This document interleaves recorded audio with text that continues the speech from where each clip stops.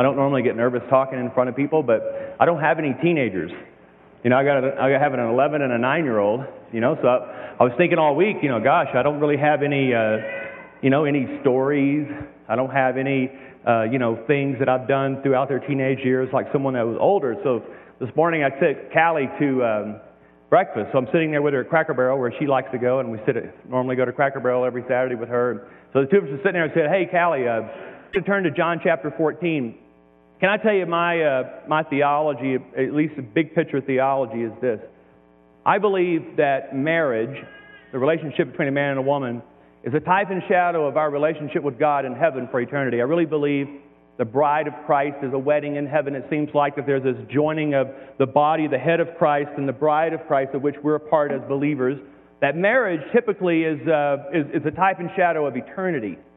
I believe parenting is more accurately a reflection of God's relationship with us on the earth.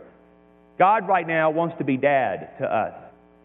Now, He will become husband, but right now He's dad. He's parenting us. And if you can see through that lens of what God's trying to do with us as individuals, as it relates to what we're trying to do with our kids, you'll see some interesting parallels throughout Scripture of how the Father in heaven disciplines those that He loves. He corrects those that He loves. He's a Father that cares for us, surrounds us, puts us in the palm of His hands. There's a sense of feeling safe and secure because He is Dad in heaven, right? That we're in the palm of His hand and nothing can snatch us from the palm of His hand. So I feel like I'm being parented by the perfect parent right now. That's the way I view God. That's my view of God right now. I'm the son. He's the dad. He's the perfect parent. And He has the perfect plan for me until I die. And then when I get to heaven, there's going to be this great wedding, and I'm going to become the bride of Christ in heaven. That's what I believe about that Scripture says to me.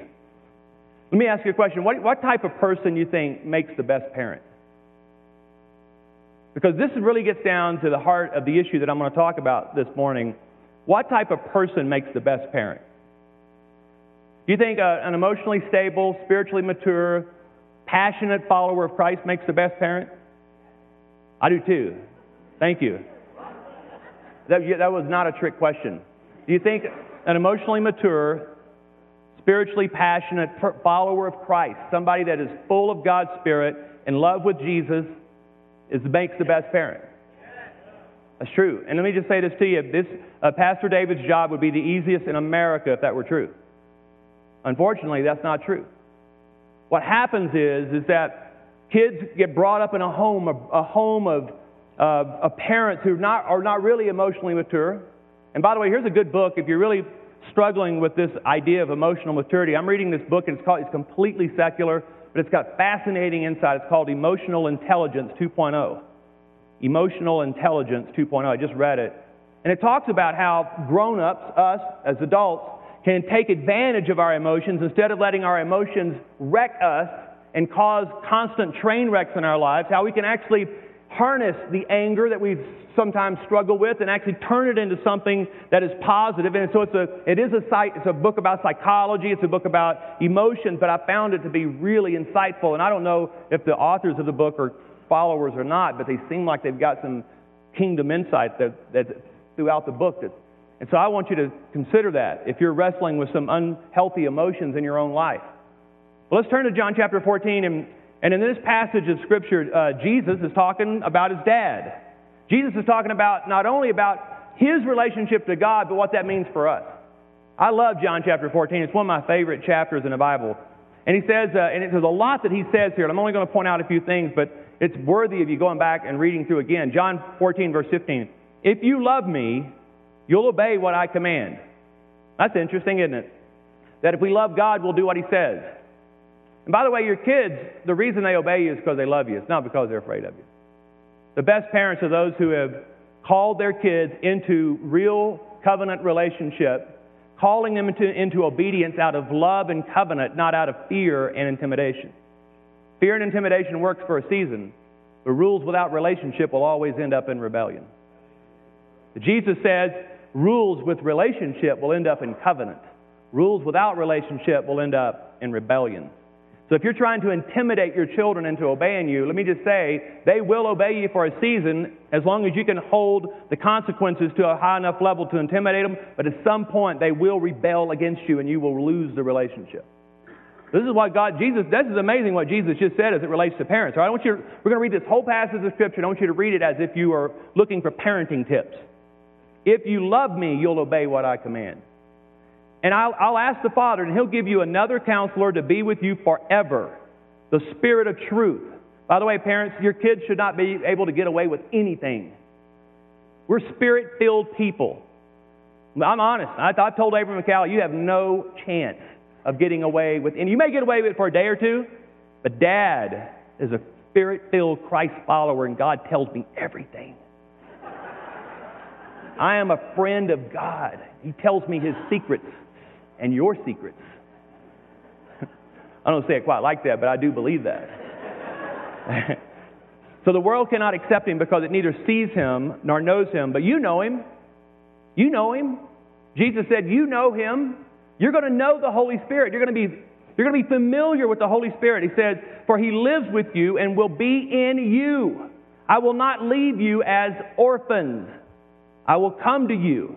And before long, the world will not see me anymore, but you will see me because, listen to this, because I live, you also will live. And on that day, could be today, by the way, on that day, you will realize that I am in my Father, and you are in me, and I am in you.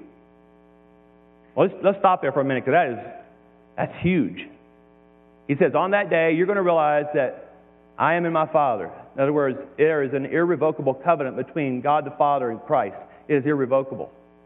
That's good news, all right? But what does that mean to me? He says, and you are in me.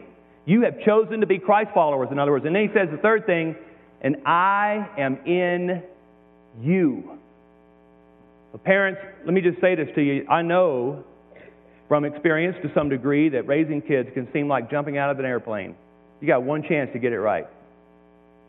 And I know it feels like you're doing some things right, and you don't know what you're doing right, you don't even know what you're doing wrong, but you're trying to do the best you can, and you're flailing, and you're hoping the net comes out, and you're hoping everybody lands to the ground safely. That's what your first jump out of an airplane probably feels like. Personally, I don't believe you should jump out of a perfectly good airplane, but I'm not going to try that. But as parenting, you know this, it feels like you're falling to the ground, flailing, hoping it works out at the end. And then about the time you figure some good things out, they're in college, they're gone. They're choosing mates by that point. And you hope, you pray that you did everything you knew to do well. I mean, it's really at the end, you just hope some of it stuck. You hope you were a sticky parent. And it says, well, whoever has my commands and obey them, he's the one who loves me. He who loves me will be loved by my Father, and I too will love him and show myself to him. All right, this is important for us as parents today to know that we are working with a stacked deck. We are working with all of God living in us. We are not only full of Christ, but He has sent the Holy Spirit to us. We're not orphans in this adventure, are we? We have all the tools that we need to do this well. And so I believe most of you came here today, and here was the question you were asking. Tell me what's wrong with them and tell me how I can fix them. Because when I come to these events, that's what I expect to hear. Tell me what's wrong with them and tell me how to fix them. Well, I'm going to share that with you today, but it's going to be different than what you expected. I believe the better parenting question is this. What's wrong with me? And how can I fix me? I believe this sincerely. You can only give away what you have. You cannot impart something to your kids unless you're living it out in your own heart. In fact, I'll confess I was kind of peeking around a couple of times during worship. I was wanting to see what the crowd I was with today. I was wondering, I said, if we expect our kids to be passionate worshipers of God, people of prayer, I wonder if I'm with a group of passionate worshipers this morning. The chances are, 20 years from now, your kids will look a lot like you sitting out in the crowd. They're going to be pretty accurately reflected by who you are. Let me ask you a question. This is really important. Pam and I talk about this a lot. How many of you made an inner vow as a kid that you would not be like your mom or your dad? I'm not talking about, maybe many of you had great parents, but there were things about your parents, one or two, maybe you just had one or two things, maybe you had a list of things, double page, single spaced. But how many of you said, I'm never going to act like that? Come on, one more time. Let me hear your confession. It's good for the soul. All right. Now, how many of you, 20 years after making that vow, are acting like your parents? I know, Pam and I talk about this all the time. We said we wouldn't do that. And how did it happen? And how did all of a sudden, after we made these strong inner vows and we were determined not to do the things our parents told us that we didn't want to be like our parents, we ended up being like our parents? A lot for the good, because Pam and I both have very good parents. My parents were married 42 years, and I'm grateful that my mom and dad demonstrated covenant. Their marriage was not always easy. They went through a lot of tough times. And Pam and I, this August, will be married 21 years, so we're halfway there to meeting what my mom and dad did. Pam's parents have been married 40-something years. I forget, 42 or 43 years. And so we're both from homes where mom and dad stayed married. We're both from homes where we heard about Jesus, where we were taken to church. We're both from homes where our dads were very hardworking and very honest. My dad was a hardworking guy. He was one of the few honest used car salesmen. That's what he did. He was extreme honest to a fault. There's a lot of great things that I take back from my parents, a lot of the blessings. But I also believe that I also had to wrestle through some things that were handed down to me. And I've said this before. I came from the Deep South. I mean, even if you go there today, if a African-American man was dating a white girl in the town where I was raised, they would have to leave that town probably under duress, even today. It's just not acceptable in my hometown. And so I understand racism, bigotry, understand poverty, what that does to you. If it gets into your psyche and your soul, where you feel like that poor is what you're called to be and that you're never going to amount to much. So there's some things that from my culture, not necessarily from my parents, that I had to get free from if I was going to be who God called me to be. I believe this is proven to be true, and many, many studies have proven this to be true. And the reason I'm bringing this up today is because children from pagan or passionate homes have the best chance of being passionate Christ followers. A very small percentage of kids who came from lukewarm homes ever make it. The best chance this morning for your child to end up being a passionate Christ follower is for you to either be a complete pagan or to be passionate for Jesus. If you are living a lukewarm life, you are doing your child more harm than being a complete pagan. Well, this lady once told me she was living in a very sinful lifestyle, a lifestyle that would be impossible to prove in Scripture was right. So I'm not judging her on the basis of her salvation to God. I'm simply evaluating her behavior. But what she would say to me if I were to ask her, and I know this lady, I know of this lady, she said, but all my kids are baptized. But she's saying one thing and living another, and I look at her kids and I go, it breaks my heart, because it would be better if she would just renounce Christ and just go live out her lifestyle the way she wants, or if she would completely give her life to Christ, it's the best chance for her kids. But to stay where she is, there's a train wreck ahead. And as a pastor who meets with people all the time, I can predict train wrecks pretty accurately. So I'm here this morning to call you, not to paganism. I'm not offering that. I'm here to call myself and you to a more passionate life. If we're going to ask our kids to live the vow, which I love the vow, I want to live the vow. The best chance for Abram and Callie living that vow, for me and Pam to live that vow. Which means I've got to, at some point, deal with some stuff. At some point, Brady and Pam have to deal with some stuff. Because here is the honest truth. If Brady and Pam does not deal with it, Abram and Callie will have to deal with it. Somebody, at some point, is going to have to deal with it. Where do you get that? I'm going to show this to you in Exodus chapter 20, okay? Exodus 20, verse 5. Now this is the covenant of God that He's giving to the children of Israel after He's released them from Egypt. He saved them, then gave them a covenant. The same as in the New Testament. He saved us, then gave us a covenant. Covenant doesn't save us. Covenant tells us how we should live. Verse 5, you shall not bow down to them or worship them, for I, the Lord your God, am a jealous God, punishing the children for the sin of the fathers to the third and fourth generation. Well, that sounds pretty ominous, doesn't it? Our innocent children? Our kids who had nothing to do with it? Why can't God just punish those who did it and leave the kids alone?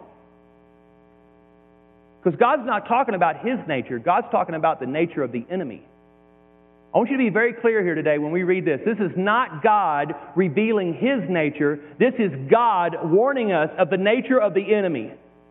The enemy does not play fair. The enemy doesn't want to leave your kids alone. That's why sin at its core is rotten. That's why it brings death. God's not saying that He's saying this is the nature of the enemy. He says, but listen to this, but showing love to 1,000 generations of those who love me and keep my commandments.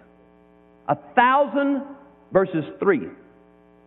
I'll take the 1,000. Here's the bad news. The impact of sin is multi-generational. Here's the good news. The impact of righteousness is multi-generational. The bad news is the impact of sin is multi-generational. The good news is the impact of righteousness is multi-generational. So here we are today as parents, all messed up. Some of us from the 80s, some from the 70s, a few from the 60s. You know what I was watching last night? This is kind of carnal, but we're all adults, most of us. I was watching the one-hit wonders of the 80s on VH1 last night. And I watched like 60 songs, and I knew 58 of them. And I was watching it. I was just watching it. I don't know why I got drawn into that. But it was fascinating how almost every time one of those songs came up, a memory came with it. Some of them not great. And then afterwards I went, man, I'm speaking tomorrow on parenting from the inside out. And I realized last night there's some memories I need to deal with. Some things that, just from my past. I was a bad guy in the 80s. The 80s I don't remember a lot of the 80s. But I was not good guy. I was not a good man in most of the 80s. And then God saved me despite that. And so I want to take you to a story in Genesis that starts with Abraham. And I want to give you some, this is going to end in a good way today because I want to really give you some tools today. I want to take you through a family that we all know very well in Scripture. Abraham, Isaac, Jacob, Joseph. You know those characters? And this family, obviously, Abraham, Isaac, Jacob, Joseph, all four of those men had an amazing impact on who we are today. Abraham was the father of our faith, right? Isaac was the promised one. Jacob, the son, gave birth to 12 sons. Joseph, the Redeemer, the one who saved his people in the time of drought. So here we are, these four men. We all know the good stories about them, right? Have you ever thought about the generational curses, though, that were passed down to those four men? There's a story about Abraham, and apparently Sarah was quite the hottie. She's a cutie, good-looking wife. And on 2 different times, a foreign king noticed Abraham's wife, Sarah, and instead of Abraham defending his wife and risking his life, he told the king that was his sister. And I can't imagine this, allowing some man to take Pam into his harem while I stood outside the door telling people that was my sister. I think I'd risk death. I would defend Pam. But Abraham did lack the moral courage or the man courage to do either one and lied twice about Sarah being his wife. Notice that the promise that God had given Abraham and Sarah had not been fulfilled at this point. They did not have Isaac as a son. And he was willing to give up the promises of God for his own safety. So he lied, and Sarah was taken into a harem. Well, that's bad enough, but a lot of people don't realize that Isaac, the son, did the same thing about Rebekah. We know the Scripture says Rebekah was a very attractive woman. And the son, when another king noticed Rebekah, here's what Isaac said. Isaac said, they'll kill me if they find out that's my wife. She's my sister. So here's the son visiting the sins of dad. Again, the same thing. And I bet Isaac, growing up, said, Dad, how in the world could you have done that to my mom? I mean, that's crazy. And I bet when Isaac and Rebekah were alone, Isaac would say, I'm never going to be like my dad. Don't you worry. I'm going to be better than my dad. But suddenly, when faced with the same thing, he lied about Rebekah. All right, fast forward. Here's Jacob. Isaac now is an old man. Jacob and Esau were born. Jacob comes creeping into his sick dad's house one night and lies to his dad. Abraham lied about Sarah. Isaac lies about Rebekah. Jacob lies to Isaac about his identity and gets the inheritance instead of Esau. Well, Jacob gives birth to a bunch of boys. One of them, Joseph, the little one, the youngest. And these boys something had been passed down to them. So they lied. They sell their little brother to slavery and go back and tell their dad that a wild beast had killed their little brother. All of them were in on it to some degree. We don't know really whose idea it was up front, but all of them were buying in on this. Abraham, Isaac, Jacob, all the sons of Jacob. And then we come to Joseph. And Joseph, as you know, went from the pit to the prison to the palace. He ends up right where God wants him at the right time, there to save the children of Israel from a devastating drought. He ends up the right-hand man of the king over all the treasuries of the kingdom. All the food and resources of the kingdom are at his disposal because he had this plan. And then he has this opportunity for revenge. One day he looks and there stands his brothers, the ones who had betrayed him, the ones who had wished him death, are standing there now with an open hand asking for help. And the moment of decision comes to Joseph. Will I continue these family curses, or will I draw a line in the sand today? Now let's read the story, okay? Genesis 50, verse 15. When Joseph's brothers saw that their father was dead, they said, "What if Joseph holds a grudge against us and pays us back for all the wrongs we did to him?" So they sent word to Joseph saying, "Your father left these instructions before he died." It was a lie. These guys were still lying. They were born liars, and they had not gotten over it. And this is what you're to say to Joseph. "I ask you to forgive your brothers and the sins and the wrongs they committed in treating you so badly." They just make this whole thing up. "Now please forgive the sins of the servants of the God of your father." When their message came to him, Joseph wept.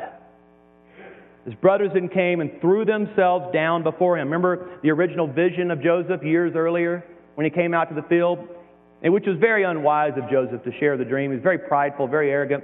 "Hey, you know what, guys? I'm the youngest, but I saw a dream last night that all of y'all were going to bow down and worship me. Isn't that great? I can tell you what I'd done to my little brother, too. They did more than that, though. And then listen to what he says. "We are your slaves," they said, but not verse 19. But Joseph said to them, "Don't be afraid. Am I in the place of God? You intended to harm me, but God intended it for good to accomplish what is now being done, the saving of many lives." And I love this, verse 21. "So then, don't be afraid. I'll provide for you and your children." And he reassured them and spoke kindly to them. So this is where it gets good.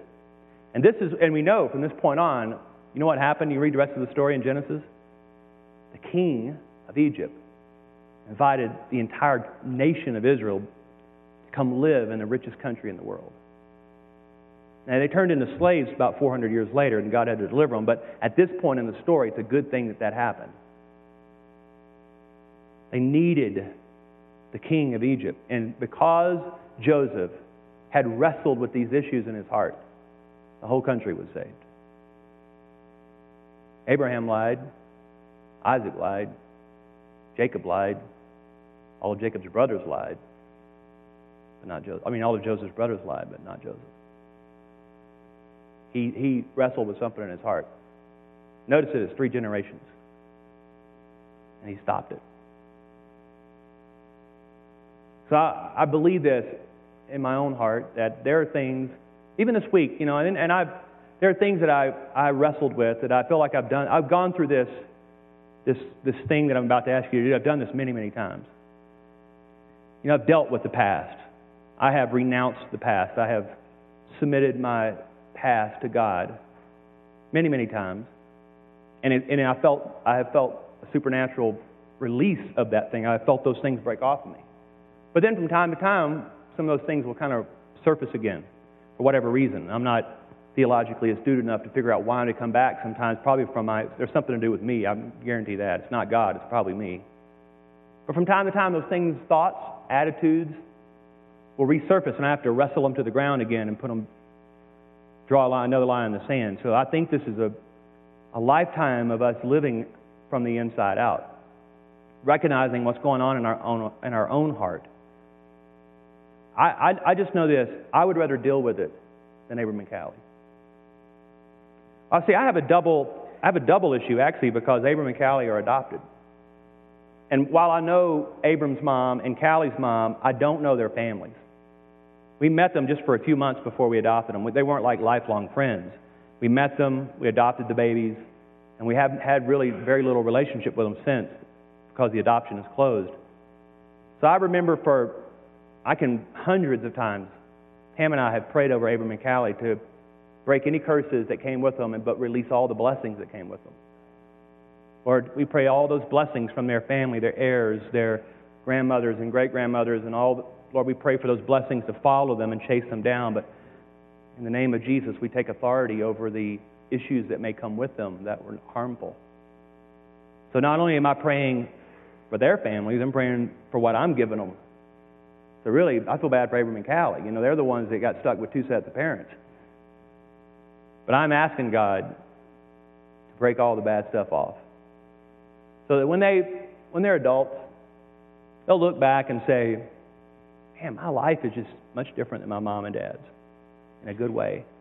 Pam and I are great, and I think they're pretty blessed to be in our home. I think we're pretty decent parents. But I just want them to look back and go, we took another step. We stepped out further than our mom and dad. I want to make it easy for that to happen, don't you? I don't want anything in their trunk. I don't want to weigh them down with some excess baggage. I'd rather them come into adulthood, into their own mature relationship with God with no junk in the trunk. Travel light.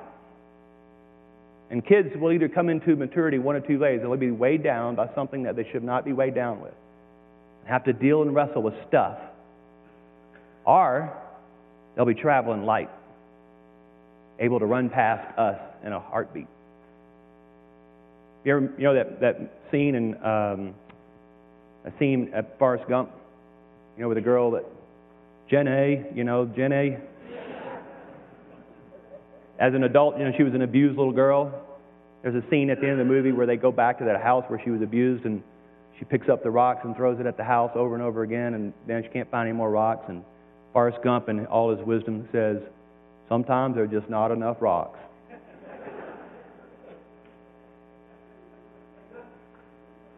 I don't want Abram and Callie to run out of rocks. I don't want them to have anything to throw at. Wouldn't that be great if your kids had nothing to throw at, no house to throw at, no bad memories to deal with, no stuff? Just traveling light. I can tell you that in this room, there's enough parents in this room influencing enough kids in our city that if just the kids represented in this room would be released to travel light into adulthood, they would put a dent in the universe before they're dead. Do you believe that? Well, now here's what I know. I know what you're thinking of first. Gosh, I got to deal with that. And I want you to. If there's something that you need to get control of in your heart, wrestle with it. Because don't pass it down and give it to your kids. But I got some better news for you today. I want to leave you with this thought too. What blessings are you going to give them? Because I've got news for you. You're doing better than you think. You're here this morning. I mean, obviously there's something about you that says, I want to do everything I can to help my kids. So I'm going to get up on a Saturday morning when I don't have 10 things I should be doing right now, and I'm going to hopefully hear something that's going to help me. You're going to pass down more blessings than you think. So this morning, I want to do two things. I want us to deal with anything that might be a hindrance to our kids, but I also want to take off of you this morning any condemnation, any false guilt that the enemy's put on you. He doesn't want you to believe the second part of that verse. He wants to convince you of the first part, that all your curses are going to get passed down, but he wants to disqualify the second part of that scripture as much as he can. 1,000 to 3. That's a lot of blessings getting passed down, isn't it? That's a lot of people getting affected by something good you're doing. You think about that, if that's true. I mean, that may be figurative. I think it's literal. 1,000 generations of people being influenced. I am being influenced right now by something somebody did, and I won't meet them till heaven. Somebody that prayed the prayer, Father, for all the generations that are going to follow me, may you raise up men and women who will love you with all their hearts. Maybe that prayer was prayed 200 or 300 years ago, and God remembered some man or woman praying that prayer, and I'm birthed. That blessing follows me, chases me down, overtakes me because of some blessing that somebody released into my path. So what are you going to release today? What blessing do you want to release today? When you get to heaven 100,000 years from now, what is it that's going to be said about you? Heritage, legacy. You know, the older we get, the more we think about heritage and legacy, don't we? What are we leaving behind? What are we passing forward? We spend the first half of our life accumulating resources for ourselves, and we typically spend the second half of our lives trying to give it away and impact people, do something good with it. I want to do something good with it. I am right now living with blessings that I didn't get myself. Someone gave them to me. I'm living under a shade tree that I did not plant, tend, or water, but I'm living under it. And I'm planting some seeds out in the field for somebody else to have a tree later in life to sit under. A big shade tree that they didn't plant, they didn't tend, they didn't water. They'll have a tree like the one I'm under. That's what I'm talking about. Can we pray this morning? Would you just take a moment right now? We're all family. This is a church family, and the Holy Spirit is with us. There's a really strong presence of the Lord here this morning. From the moment I walked in, I knew God was here to do something in our hearts, in my heart. If for no one else, I'm glad I'm here today. Just to have a moment right here with God where I confess that maybe there's some things that I want to just give back to Christ today and put under the blood of Christ. This is the great thing about the New Covenant age. We don't have to run out of here and make a sacrifice to cover some sins. That's been done for us. The cross. So let's go to the cross this morning. Could you picture yourself this morning at the cross, right at the foot of the cross? And could you, whatever, I've been to the two places that historically, there's two places that people think Jesus may have been crucified. I've been at both places, and when I was there, I just wanted to see myself there that day because so much happened on my behalf that day. So much happened for Brady that day that I hadn't quite gotten over that yet. So what do we need to lay down there today? Confess. And then what is it that you want to send ahead? What is it about you that's good that you want to send forward, that you want to just speak it? I think you ought to just speak it right now. And I think it's good. We're not here to impress ourselves, but I think it's okay in church to say, Lord, you have blessed me with fill in the blank. You have blessed me with this belief, mostly beliefs. I believe this. So Lord, I pass that on to my kids. I pass on the spirit of generosity. I pass on the passion for your presence. I pass on my love for the Word of God to my kids. My heart for the poor, I pass it on to my kids. My commitment to the covenant of marriage, I pass that on to my children. My wholehearted devotion to Christ, I pass that on to my kids.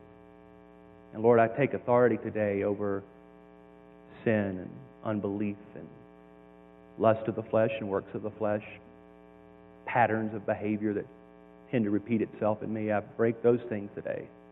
And I place it at the foot of the cross and ask, Lord, that your blood cover that and break its stronghold over me. That I would be free to travel light. And that my kids would be free to travel light. Lord, help me today to pastor my home from the inside out, to parent my children from the inside out. Let me be keenly aware this morning of what's happening in my heart, my mind, and my soul, so that I can always travel light and not be hindered again by the sin that so easily entangles us. But let me run today the race with perseverance for the prize that's set before me. Let me, Lord, pursue Christ and Christ alone. Let us today not be worshipers of mammon, but let us be lovers of Christ.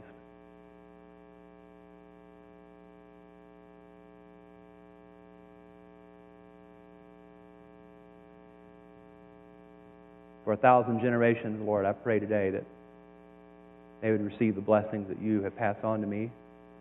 Freely I have received, and freely I pass them on. Thank you today that the strongholds are broken, the blessings are moving ahead. That the strongholds end today, but the blessings move forward. And I speak that over our kids today. The strongholds have ended, the curses are over, and the blessings are moving ahead. In Jesus' name, amen.